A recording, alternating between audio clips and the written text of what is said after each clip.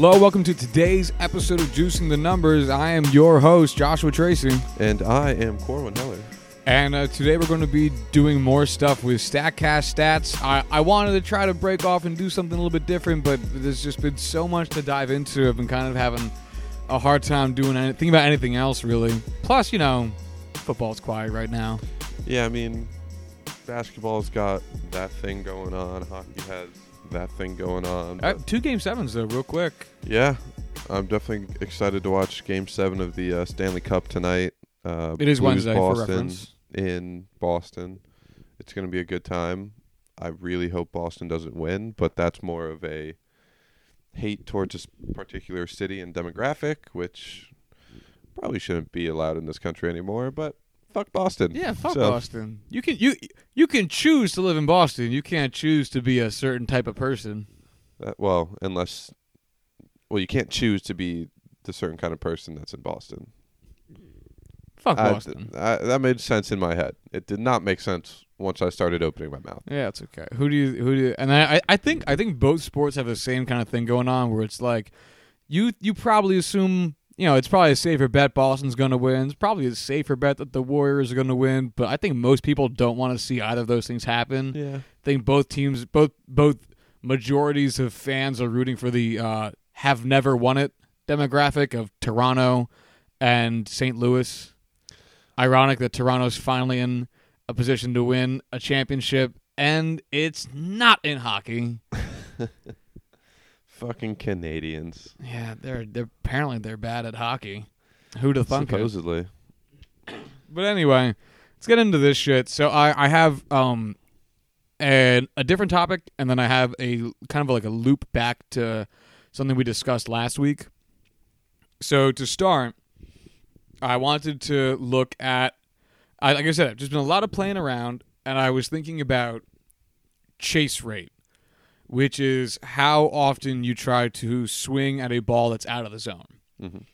And that's generally regarded as something you shouldn't do, because for one, it's going to be harder to hit them. The strike zone is there because it's seen as a fair place for a batter to swing, and that outside of that is too unreasonable to think that the batter should swing at it, and therefore it's like, you didn't put the ball in a place that is kind of eligible to be entered into play.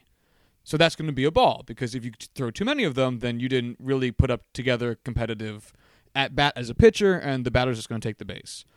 That's how the sport works. But so in general, it's regarded as a bad idea to swing outside of the zone because you want to take balls. You want to put yourself into better counts. You'll get better pitches. And if you don't get better pitches, you'll get put on base for free. But there are a lot of batters who say, fuck them shit. I'm going to go swing at them anyway. Because I like swinging the bat. It's fun. That's what I get paid for. Exactly. It's genuinely just more fun to watch hitters try and hit the ball than to just watch them stand there and take pitches. Yeah, as nice as it is to see like a cool like 6, 7, 8 pitch at bat with like a lot of fouls and all that, I want to see a swing. I like a good full count. Full counts I think provide like a little bit of tension, even though that's usually in like low leverage situations, just because full counts happen all the time. It's like that little sprinkle of excitement. But swinging the bat's way better. So I wanted to see, out of all the people with high chase rates, who has the highest batting average on balls hit out of the zone? Okay. Make sense? Yeah. So I had to do this with 2018 data because Fangraphs... I actually had to combine Fangraphs and Baseball Savant here because Baseball Savant's search function does not include chase rate. That's a Fangraphs stat. And Fangraphs doesn't keep that updated like over the course of the year, I guess, because they only had it available for 2018. So these are all 2018 numbers. Fair enough. Yeah, which is fine. I mean, we're only like a third of the way through the season, just over, so it works out fine. Yeah, I mean, it's not a huge deal. It would have been more fun if we could talk about some modern players. Like I know you brought up a guy who I didn't know. David Fletcher? Yeah. He's an Angel? Yes. Yeah. Angels utility man. Oh, okay. He's the guy when we were talking about like contact rate. His is like 98.5%. Oh, he's that guy. Yeah, he's the Angels Williams. He's just one of Astudillo. those unicorns in baseball. Right. So I wanted to be, I guess, as current as possible, but it just wasn't in the cards. So, out of all the 2018 batters, who do you think here had the highest swing rate? The highest. Sorry, out of the zone swing rate, out of the zone chase rate, I should say. I want to say like Yoan Moncada. Ooh, that's a interesting guess. I don't see him here in our top 10 because I think his thing last year was he got fucked a lot on pitches on the edge. I think that was his thing that I saw a bunch of papers on, was like he had the most called strikes against by like a goofy high margin. Fair enough. My guess was Javi Baez. Would make a lot of sense. Second behind Salvador Perez. Look at you. Good at guessing.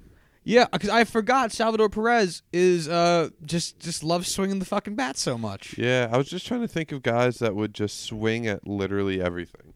Yeah, so our top 5 is Salvador Perez, Corey. Javi Baez, Corey Dickerson, Kevin Pillar, and Eddie Rosario, shortly followed by Adam Jones and Dee Gordon, which I don't think is surprising. So the highest being Salvador Perez, he swung at 48.4% of pitches out of the zone, which means that if you threw the ball outside of the strike zone, he had just about a 50% chance of swinging at it anyway. That's fucking hilarious. And it's funny because I remember when one of the times the Yankees had played him or played the Orioles last season, I think it was like bases loaded or like 2 men on or some shit, and our pitcher kept pounding the strike zone, and our commentator was like, "Why are you doing that? This guy has the highest chase rate in baseball. Just fucking chuck it somewhere and let him swing at it because he's gonna." And then he hit a home run because they didn't do that. I like Salvador Perez. So then Javi Baez is at 45. Corey Dickerson's at 45. There's a lot of dudes right around there, but Salvi's the top. The lowest, I should say, out of the zone swing rate in 2018. You got any guesses? Williams Astudillo. Well, he probably didn't have enough plate appearances to be on this list as of last year. Okay. Fair enough. Joey Votto. Yeah. Is it? Yeah. Nice. On the money. Votto at 16.4% out of the zone swing rate, followed very swiftly by Andrew McCutchen, unsurprisingly. Love it. Brandon Nimmo, Mookie Betts, and Alex Bregman. Mike Trout, for anybody curious, came in at 11th with a 21.8% out of the zone swing rate. Patient motherfuckers. I'm pretty sure that that's going to be down this season since he's just walking a godly amount. Yeah, it's wild. Yeah. That man. I'd love to see. I guess they did just play each other. Did Hyun-Jin? Imagine if Hyun-Jin Ryu went off against Mike Trout for like just a bunch of plate appearances. Like they were in the same division. Yeah. The walk machine versus the anti-walk machine. Because they did just play each other on Monday, right? I don't remember. I think they did. I remember seeing Trout had a homer. Ohtani-san had 2 homers in 2 back-to-back games. I think those were both. I don't remember who they played though. I think I know one of the Ohtani homers was against Kenta Maeda, and I think the other one I know was against what's his name? Yusei Kikuchi. Oh, then maybe I'm thinking of something different. Hold on, I'm looking it up really quick. I want to see this box score because now I'm very curious. The Angels did win Monday night's game against the Dodgers, and the Dodgers did pitch Hyun-Jin Ryu, who still had 0 walks. Wow. Yeah. I want to look up his walks on the his season stats. Do you think Trout walked at all? Probably. No walks. No walks. 4 at bats, 1 hit, 1 run scored, 2 RBI, 2 strikeouts, left on base twice. But yeah, no walks. I guess now we know what happens when a unstoppable force meets an immovable object. Nothing happens. Nothing. Yeah. The unstoppable force wins? I don't know which one it would be. So let's see. Hyun-Jin Ryu so far this season, 9-1 with a 1.36 ERA in 13 games, 1 complete game shutout, 86 innings pitched, 64 hits, 13 runs, 7 home runs, 5 walks in 86 innings, 77 strikeouts, ERA plus of 310, a whip of .8, a FIP of 2.62, which isn't that bad. He's killing it. Yeah, he's having. He's I really absolutely want him to killing win it. Cy Young this year. Do you know what his ERA was last year? Oh yeah, wasn't it in the Wasn't it in the threes? No, what was it? 1.97. Was it that small? Yeah. Oh shit. Played in 15 games. Yeah, because I think he was hurt to start the season and then came back. Because I definitely remember him pitching later on. I'm not even gonna pretend. It's a National League West Coast team. I barely watched them.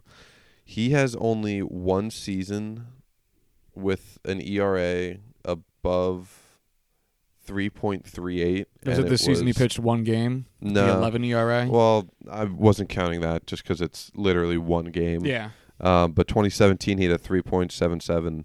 Still a fucking good ERA. Yeah. Wow. All right, let's get back to whatever we were talking about. Okay, so now who do you think has the highest batting average on balls out of the zone? I called this Mike Trout. OBA. No, Andrew Benintendi. Really? Yeah, he has a 320 batting average on pitches out of the zone. Good shit. Yeah, Who and else is up there? we have Yuli Gurriel on the from when he was on the No, he still is on the Astros. Mhm. Yeah, I think he First Marvel baseman. Gonzalez. With the 286 batting average, so it goes down pretty precipitously. Followed by Scooter Gennett of the Reds at 267 and Jose Altuve of the Astros at 266. Where's Trout at?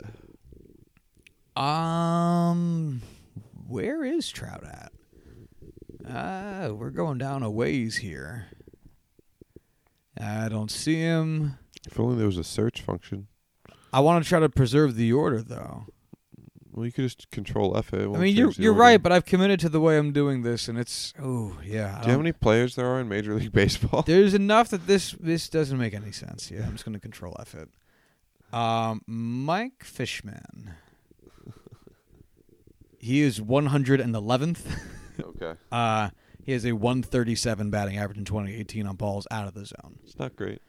Nope, that is not good. That'll just be the thing he improves upon next year because he picks one every year. Ooh, guess who has the worst batting average on balls out of the zone? Chris Davis in Baltimore. Chris Davis in Oakland. K-Ris Davis, followed by with a 0.62 batting average on balls out of the zone. Followed by Kyle Schwarber of the Cubs with a 0.82 and Teoscar Hernandez at 0.90. And then Chris Davis in Baltimore at 0.96. So we have found the one thing that Crush Davis is better at than K-Ris Davis, which is hitting balls out of the zone. A skill neither of them are remotely good at. So, what? I just wanted to look up what Crush Davis's batting average is this year. It is not 247. It's 241. He's so close, though. I know. And he's been not doing great lately, so he has time to catch up. I believe in him. All right, so then what I wanted to do was I wanted to see how these two relate to each other, right? Okay. So I threw together a graph, and in traditional Josh fashion, I'm going to put it someplace closer to us so we can both see.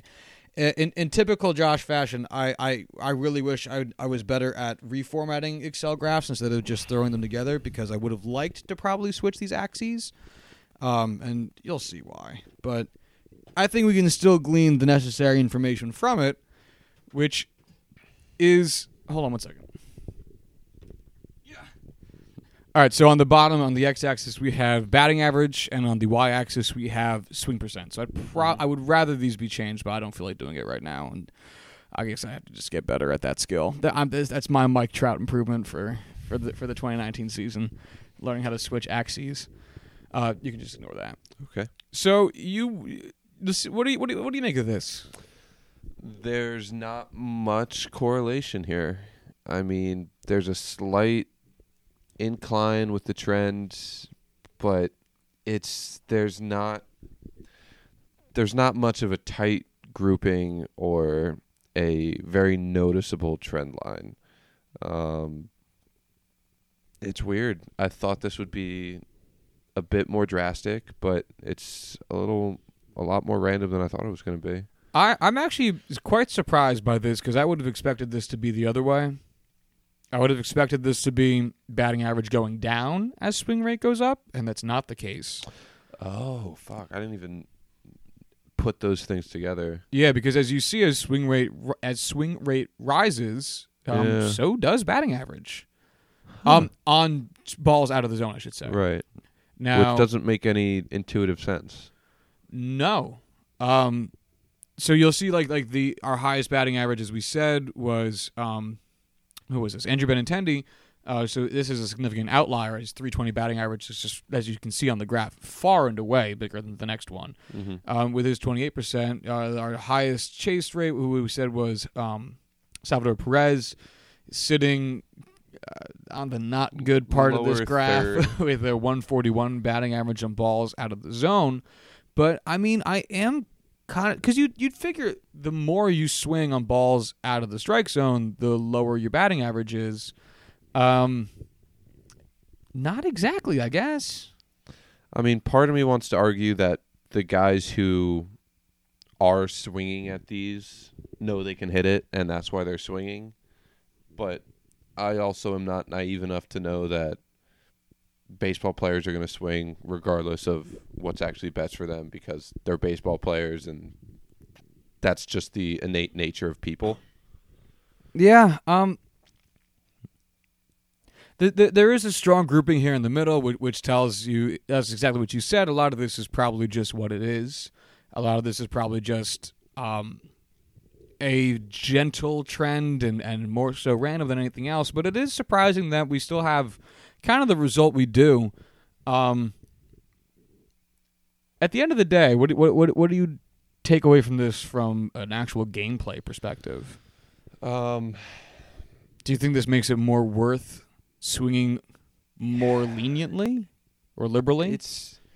It's hard to say because, my gut feeling is no, you shouldn't be swinging at anything that you think is going to be out of the zone because that's probably bad, and you want baseball players to do things that are good and, more likely to lead to them actually getting good contact and whatnot. Granted, it is only 1 year of data. It's hard to say. I mean, I am about as far from being capable as a Major League Baseball manager as anyone.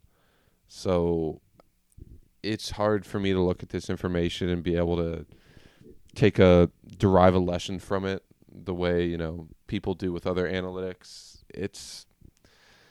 I feel like it's too much of a player-to-player issue than it is for swing more at balls outside. Just swing at everything type deal. I think this could get maybe more interesting if, and I guess technically now that we have the utterly specific search engine that we have with Baseball Savant, it is possible, but I'm not going to do it. What zone of out of the zone that this is? Right. Because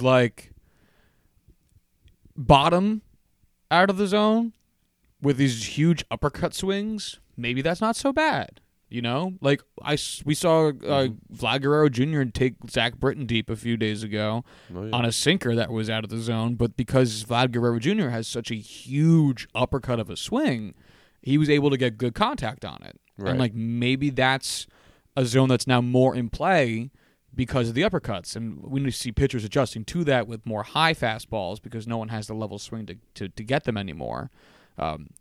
In general, but maybe that's a thing, or I would bet. Ooh, okay. What do you think is going to get more base hits? A ball that's high out of the zone or a ball low out of the zone? Base hits. Base hits is an all-encompassing term for anything. Yeah. Any type of hit. not just a single. I'd say low out of the zone just because of how hard it is nowadays to actually take heat. Like, there's not going to be any breaking pitches high outside the zone unless, Not really. you know, Unless it's a curveball it's that a doesn't wildly fall. Yeah. bad thrown breaking ball. And it's just so hard to catch up to heat high that I think it'd have to be a low-hanging breaking ball. Inside the zone, too far. Inside out of the zone, I guess is the right way of saying that. Or So- outside out of the zone. Like, Closest to the hitter. Right, farthest from the right. hitter. Probably farthest. I would think the same thing. Yeah. Okay, because I think inside, like too far inside, is probably the least hittable. Mm-hmm. You know, because it's gonna, if you do get wood on it, it's gonna be on like the It's cone of the bat. nothing. Like, yeah, it's gonna be a jam shot. Okay. Outside from the batter, right? Like opposite batter's box or high out of the zone.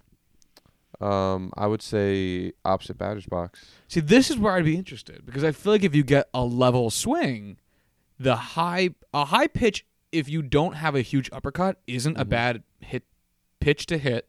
No. Because it's probably coming in relatively straight, and if you could just level out your swing, you could probably still get a good stick on it. Like, the problem is just the way the swing paths work. Right. Out of the zone, it's probably going to be a weaker shot because you have to reach. And it's but only it ever going to wouldn't- hit the tip of the bat, supposedly. Yeah, it could either be a It tip depends on shot. the player. Yeah, so I actually am kind of. I don't want to do this. Like, I really No, don't want to would look be it up. Yeah. So much work. But I 'Cause actually am who kinda would curious kinda about have that? this Yeah. information that is easily sortable and, you know, Yeah. usable. I know. I don't want to, but I am kind of curious about which. Maybe I do have to do this now because the more I talk about it, the more curious I get. Which section of out of the zone yields the highest contact? That would be fun to see, though. That would be kind of fun. Although, Especially since, like, you could take out the outlier, like, wild pitches, things that are severely out of the zone, stuff like that. so speaking of building upon episode ideas, So I just want to say, I know we mentioned David Fletcher, and before we go into this other thing, his out-of-zone swing percentage is 21%, so right around, par with the rest of the league. Nothing too crazy. Out of the zone, do you know what his contact percentage is? I'm going to say it's really high because you've made point of it. I don't want to go all the way up, so I'm going to say 96. 93%. Okay. But okay. still, 93% of the pitches that he swings at, anywhere outside of the zone, he makes contact with. I love this guy. He is a utility guy for the Angels. He was a somewhat decent prospect, kind of at one point ahead of Chris Paddock, right around like Josh James when he was coming out.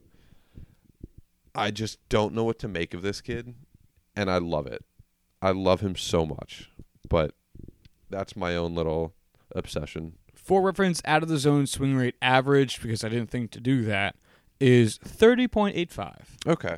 So So- it is 9% lower than average, but Yeah, granted, makes up for it. to be more accurate, I probably should weight that based on the pitch counts, which I do have right here, but I don't feel like doing that, so I'm not going to do that. But just for reference, 30% is fair enough. Yeah. I'd buy that. Yeah, That batters yeah, swung yeah. at 30% of pitches out of the zone. Just for reference, Williams Astudillo, who is one of our other favorite players, who's kind of a unicorn, swung at 44% of the pitches outside the zone. So he swung at So fucking everything many, yeah. and had a contact percentage of 81%. Ooh, interesting. Very interesting. Okay, so speaking back on the topic from last week, we were talking about spin rates, and I think one of the questions we came up was called strikes versus swinging strikes, right? Yes. For four seams and curveballs. Yes. Because the actual numbers didn't seem horribly different, if I recall. Probably should have pulled that shit up too. Maybe I will. Shoulda, woulda, coulda.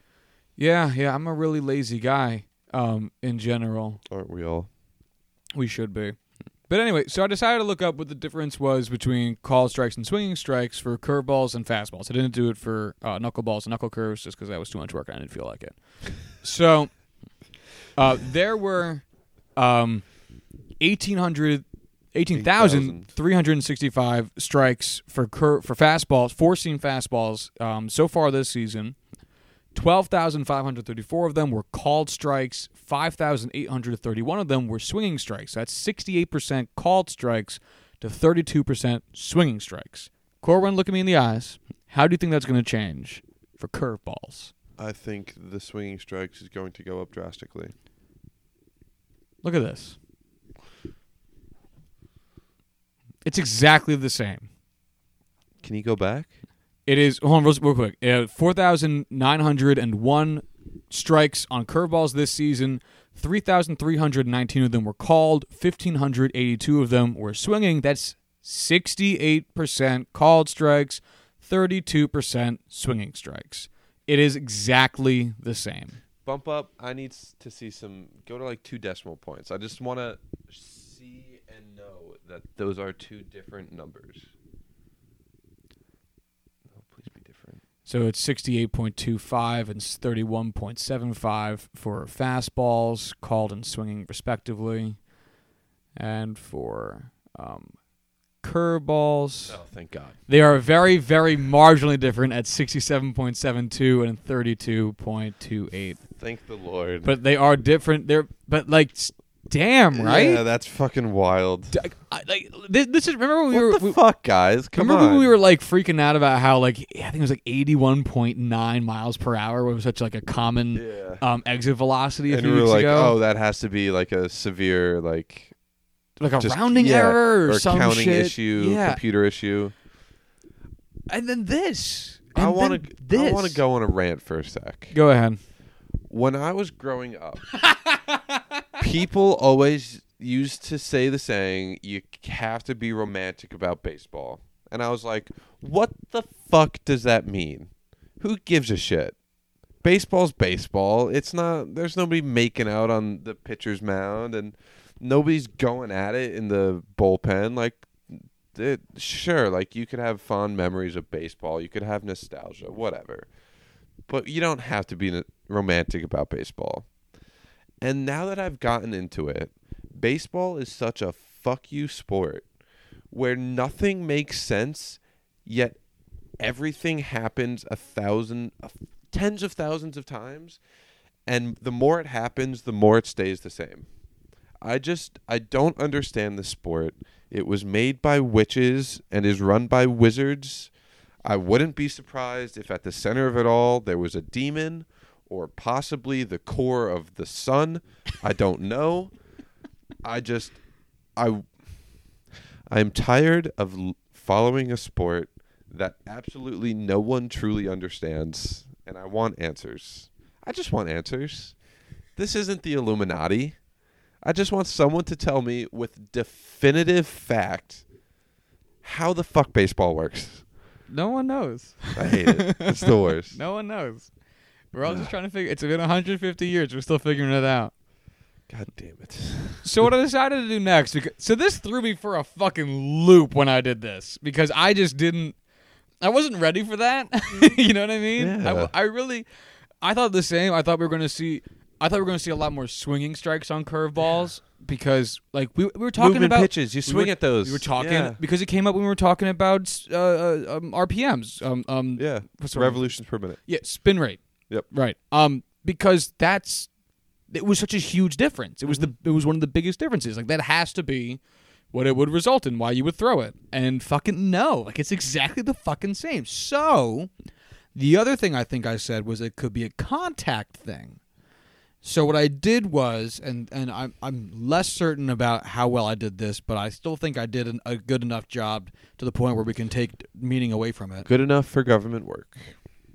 Exactly. Yeah, we're running the Pawnee government here.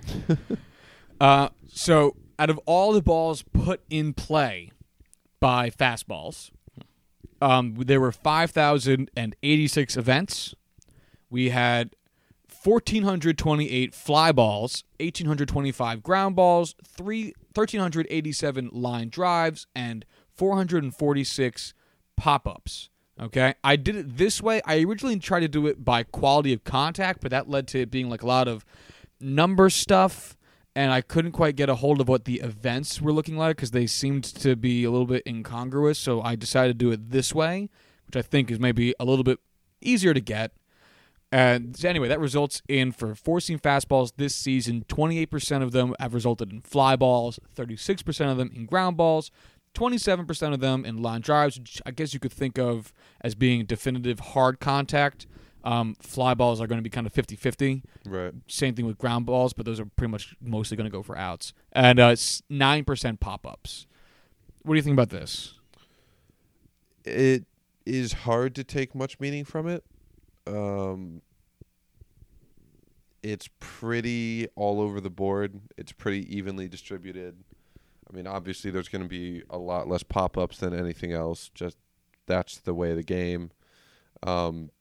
But for the big three, having that be relatively evenly distributed, it makes some sense logically. Yeah, you're right. Pop-ups being the smallest is unsurprising. It's also the worst contact, so the fact that it's not getting much is unsurprising. You could really just kind of lump it into fly balls if you wanted to. I think that this is kind of going to be base level. If I had to guess, this is so evenly distributed that I think other things are going to be taken off of this. I feel like this would be our control group. Pretty much. I mean, it is so, like, line drives and fly balls are damn near the same at 27 and 28% respectively. Ground balls being at 36%. This feels like if you gave somebody 100 pitches to hit, like if you gave a professional hitter 100 pitches to hit, not swing and miss, to hit, like down the middle, this would be kind of what happens. You know what I mean? Yeah. I mean, I know we kind of see that with the home run derby, but those are also slow pitch batting practice style. Yeah, 60, 70 miles an hour. Yeah. Meant to be pitches that guys can hit massive home runs off of. Right. Yeah, I think if you scale this down to like a normal dude instead of, or maybe like a single A player or a college gave him player like instead actual of a high speed pitches and not just, Regardless, small this hops. distribution feels right. Yes. Yeah. This is a very normal distribution. Okay, so let's look at the curveball. All right, so 1,195 curveballs were put into what? Just the numbers. Yeah. 1,195 curveballs were put into play. Of those, 259 were fly balls, 577 were ground balls, 290 were pop-ups, line drives, and 69 were pop-ups. Nice. That is good for 22% being fly balls, 48% being ground balls, 24% being line drives, and 6% being pop-ups. What do you think? I mean, yeah, there's a pretty big jump for ground balls, slight declines for everything else, but it's not like it's not like it's crazy different. What was it, like a 9% increase for ground ball rate? I think 14. Am I just incapable of reading? 12%. Okay. So that's a pretty big jump. Yeah, and that I think that makes sense because that's what we were saying. I laughed because I saw the 220s and I was like, oh, God, it's the same fucking thing. I thought you laughed at the 69. No, I said nice because of the 69. You don't laugh at 69. You support 69. 69 is nice. Okay, that's fair. So at first glance, I thought this was also very, very close. But yeah, no, I think this makes a little more sense. You're not going to have as good of a contact on a breaking ball as you would a fastball. So I can dig it. I'm not blown away by these numbers and making me question reality. So I can stand by them. I feel very vindicated by this because I believe I had said in our episode that because of the nature of curveballs, batters tend to get on top of them and spike them into the ground because they are traveling down and you swing more level or you swing at a point that you think it's going to be continuing forward and instead it dives, which results in ground balls. And that shit happens apparently because I watch enough baseball that I said some shit that was right. I feel very vindicated. I'm glad I did this. Check the tapes. Let's roll it back. No, but like this makes a lot of sense. I mean, it's the point of most breaking pitches, to be honest. That's why they're breaking balls, because they have some kind of downward or down and lateral motion that makes them harder to get underneath, and instead a lot of batters get on top of them, which is what results in ground balls. Fly balls and line drives and pop-ups all went down, as you said, which, again, pop-ups being 6% is not surprising. I mean, No. I can't imagine getting that far underneath a curveball. Like, you really fucked it up if you did that somehow. So, do you think this then becomes the reason why they do it? I don't know what the ERA looks like. I don't know how many of these got turned to hits. I mean, pretty much these days, this is what more analytics departments look at instead of those things, because these kinds of numbers tend to be more telling. Because, like, if you're pitching at Yankee Stadium, you want ground balls. If you're pitching at Dodger Stadium, you might want more fly balls because that outfield's enormous, and you have the room to work with that.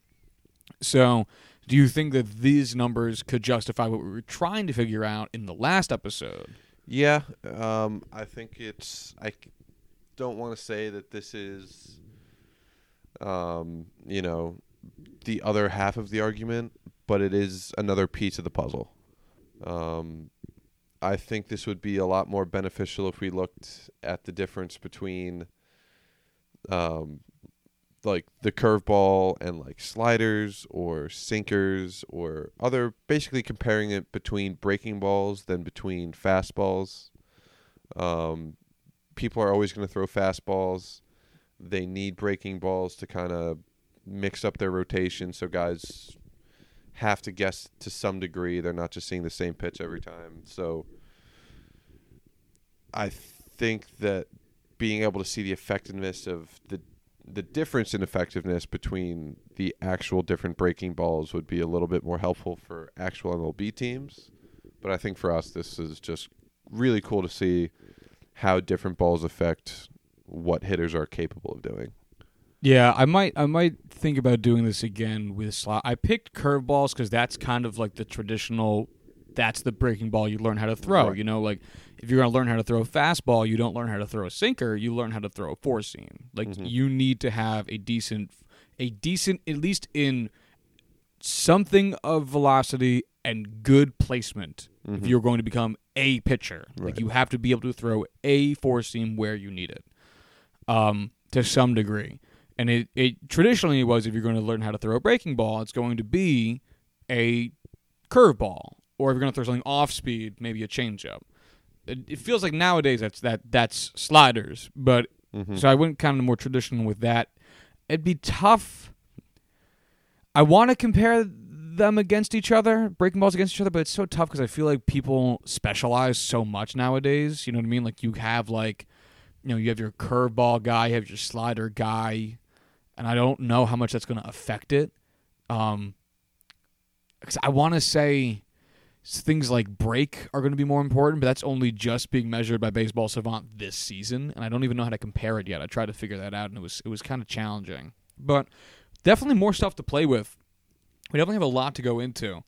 So one final thing I just did while we were talking, because I realized I had the numbers there and didn't do anything with them. So there were 18,365 fastballs for strikes, either swinging or called, out of 31,774 fastballs, which results in a 58%, pitch to strike ratio, strike to pitch ratio, Strike rate. Yeah, kind of neat. That's pretty cool. Yeah.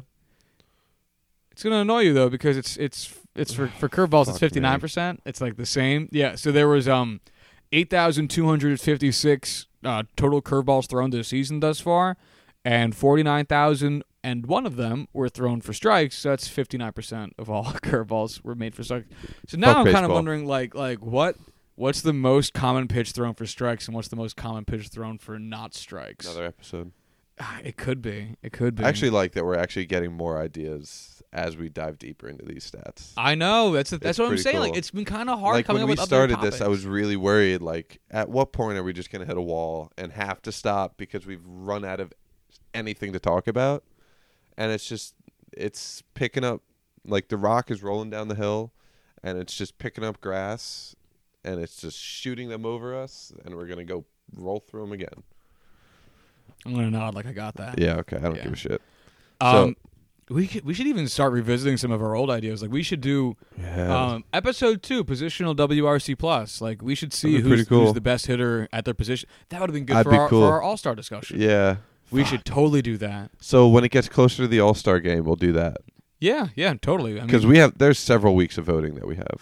yeah, because they're only still in the first round. When does the Right. second Like round the start? 26th, I think. Oh, so it's not for a while. Yeah, we have a Oh, lot of time. Okay. Yeah. Yeah, no, I'm glad we're getting more. That's why I want to find like a good way of doing this shit with football stats and hockey stats, because it's so compounding for baseball that like I have a hard time not keep doing baseball because it's just so easy. National League shortstops. We said, who did we say was Is that the one that our all of them vote? were bad, or is that the one where all of them were good? No, it was like Because one of those National League positions, we were like, wow, everyone here sucks. I think we were talking about how good it was, Okay. and we were like, I think it was Javi Baez. Okay. Is he playing at short for the Cubs right Yeah, now? yeah. Then this was a deep one because I think Trevor Story was there too. Yeah. So, how would you rank the top National League shortstops for All-Star votes this year? Because I saw what the actual voting was last night, and I was very shocked. Oh, can I pull up the ballot again? Because I Yeah, kind of yeah, forget yeah. a lot of those names. So while you do that, I wanted to talk about one more thing for chase rate. So Pitcher List put out an article in mid-January for the top pitches with the highest chase rate from 2018. Okay. So I just want to read through them. So at number 10, Anibal Sanchez's changeup had a chase rate of 49.3%. At 9, Jameson Taillon's slider, 49.8%. Number 8, Patrick Corbin's slider with 51.6. Trevor Richards' changeup at 52.3. Carlos Carrasco's changeup at 52.4. Carlos Carrasco's slider at number 5 at 52.5. Luis Castillo's changeup at 52.8. Shane Bieber's slider at 52.9. Max Scherzer's slider at 53.1.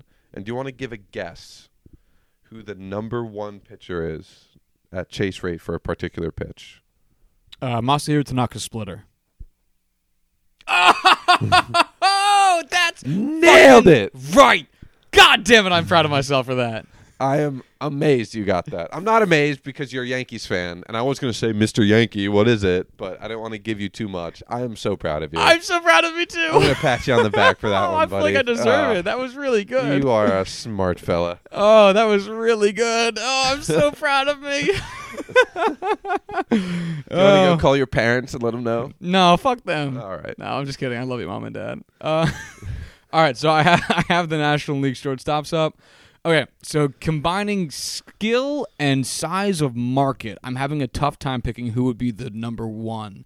Because Javi Baez. Rank it by OPS just so we could kind of see, like, and just kind of sort out the kind of fakers that are in here. All right, well, Javi Baez is almost a 900, so that's good enough. Paul DeYoung's got 838, that's pretty high. Corey Seager's 828, that's pretty high. Trevor Story, 884.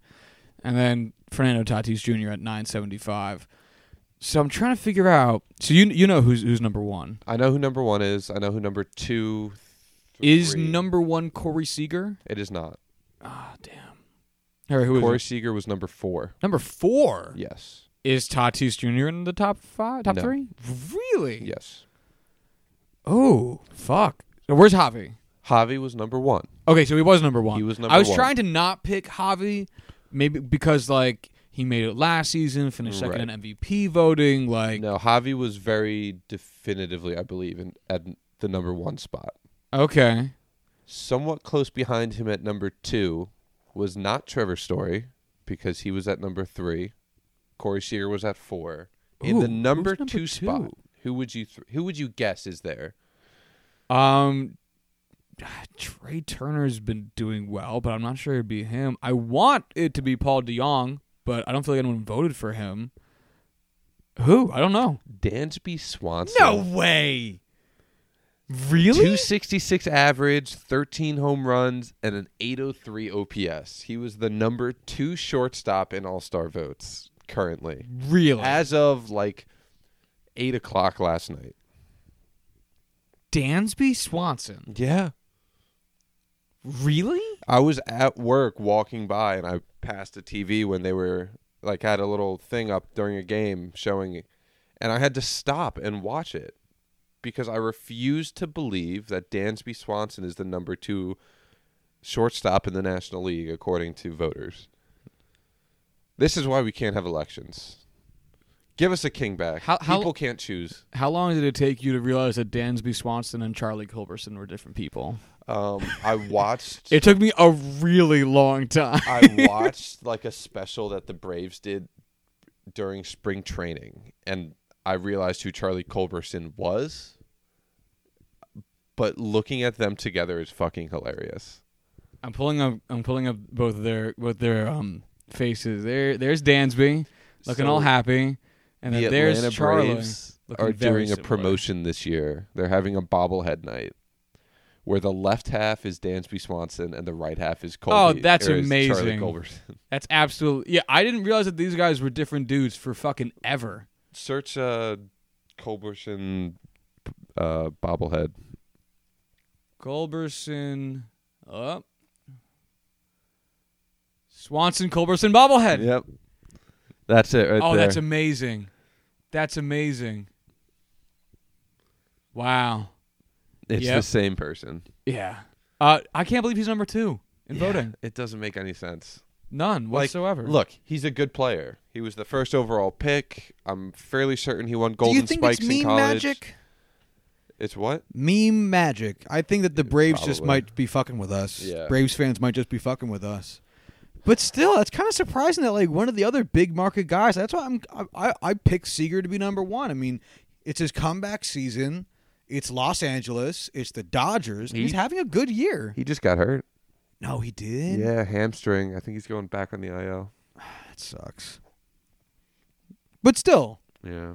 Or I was thinking maybe Tatis because like the Padres haven't been good in forever and they have a young, like, homegrown dude that they get to vote for who has like a very real shot of making the team. And Dansby Swanson, number 2. Just doesn't make sense. Yeah. The reason I don't think Corey Seager's going to have a chance is just he missed time and the counting numbers just aren't there. Plus, this is a very, very deep position. Right, this is good. Gene Segura's in this league now. Trevor Story's there. Trey Turner. Dudes we've all mentioned already. But, yeah, fucking wow. That's surprising. Yeah. You got anything else you want to talk about today? Not in particular, I don't think. Fucking, yeah, I guess that's kind of it. All right. Thoughts out to Big Papi. We never had a chance to talk about that on any episode. Yeah, that makes me really fucking sad. Yeah. I don't really want to dive too deep into it while he's still recovering. I would love to say really that Boston about. did a great job with handling the whole thing. Yeah. The Red Sox organization. I know we shit on Boston and all their reasonably shitty fans, but when shit happens for real, they buckle up and they deal with it the right way. Yeah, I will say that the Boston Red Sox of current, and by of current I mean of the last like 50 years, ever since Tom Yawkey stopped being their owner, they're a very good organization. They're a very above board, classy organization. The fans there are atrocious, and I will stand by that forever. But like the Red Sox organization handle things very well. Like when they had when they had to kick fans out of the stadium 2 years ago for repeatedly calling black people both on the field and in the stands the N-word, they handled that very well. They did a very good job with that, and they're handling the Big Papi situation also very, very well. I know we joke about, how big of a Yankees fan you are and how much we dislike the Red Sox. At no point did I ever stop respecting them. No, and the same goes for their players. Like I will always hate Big Papi for who he is on the field, just because he's very, very good for not my team.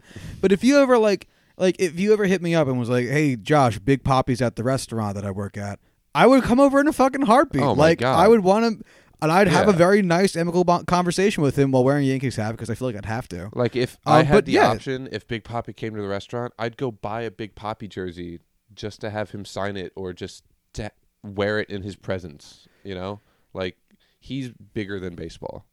Yeah, and that's the other thing is that, baseball is fucking sport, man. And it's cool. It's cool to hate it for the sport. You know what I mean? It's totally fine to be like, fuck Manny Ramirez when he was wearing a Red Sox jersey.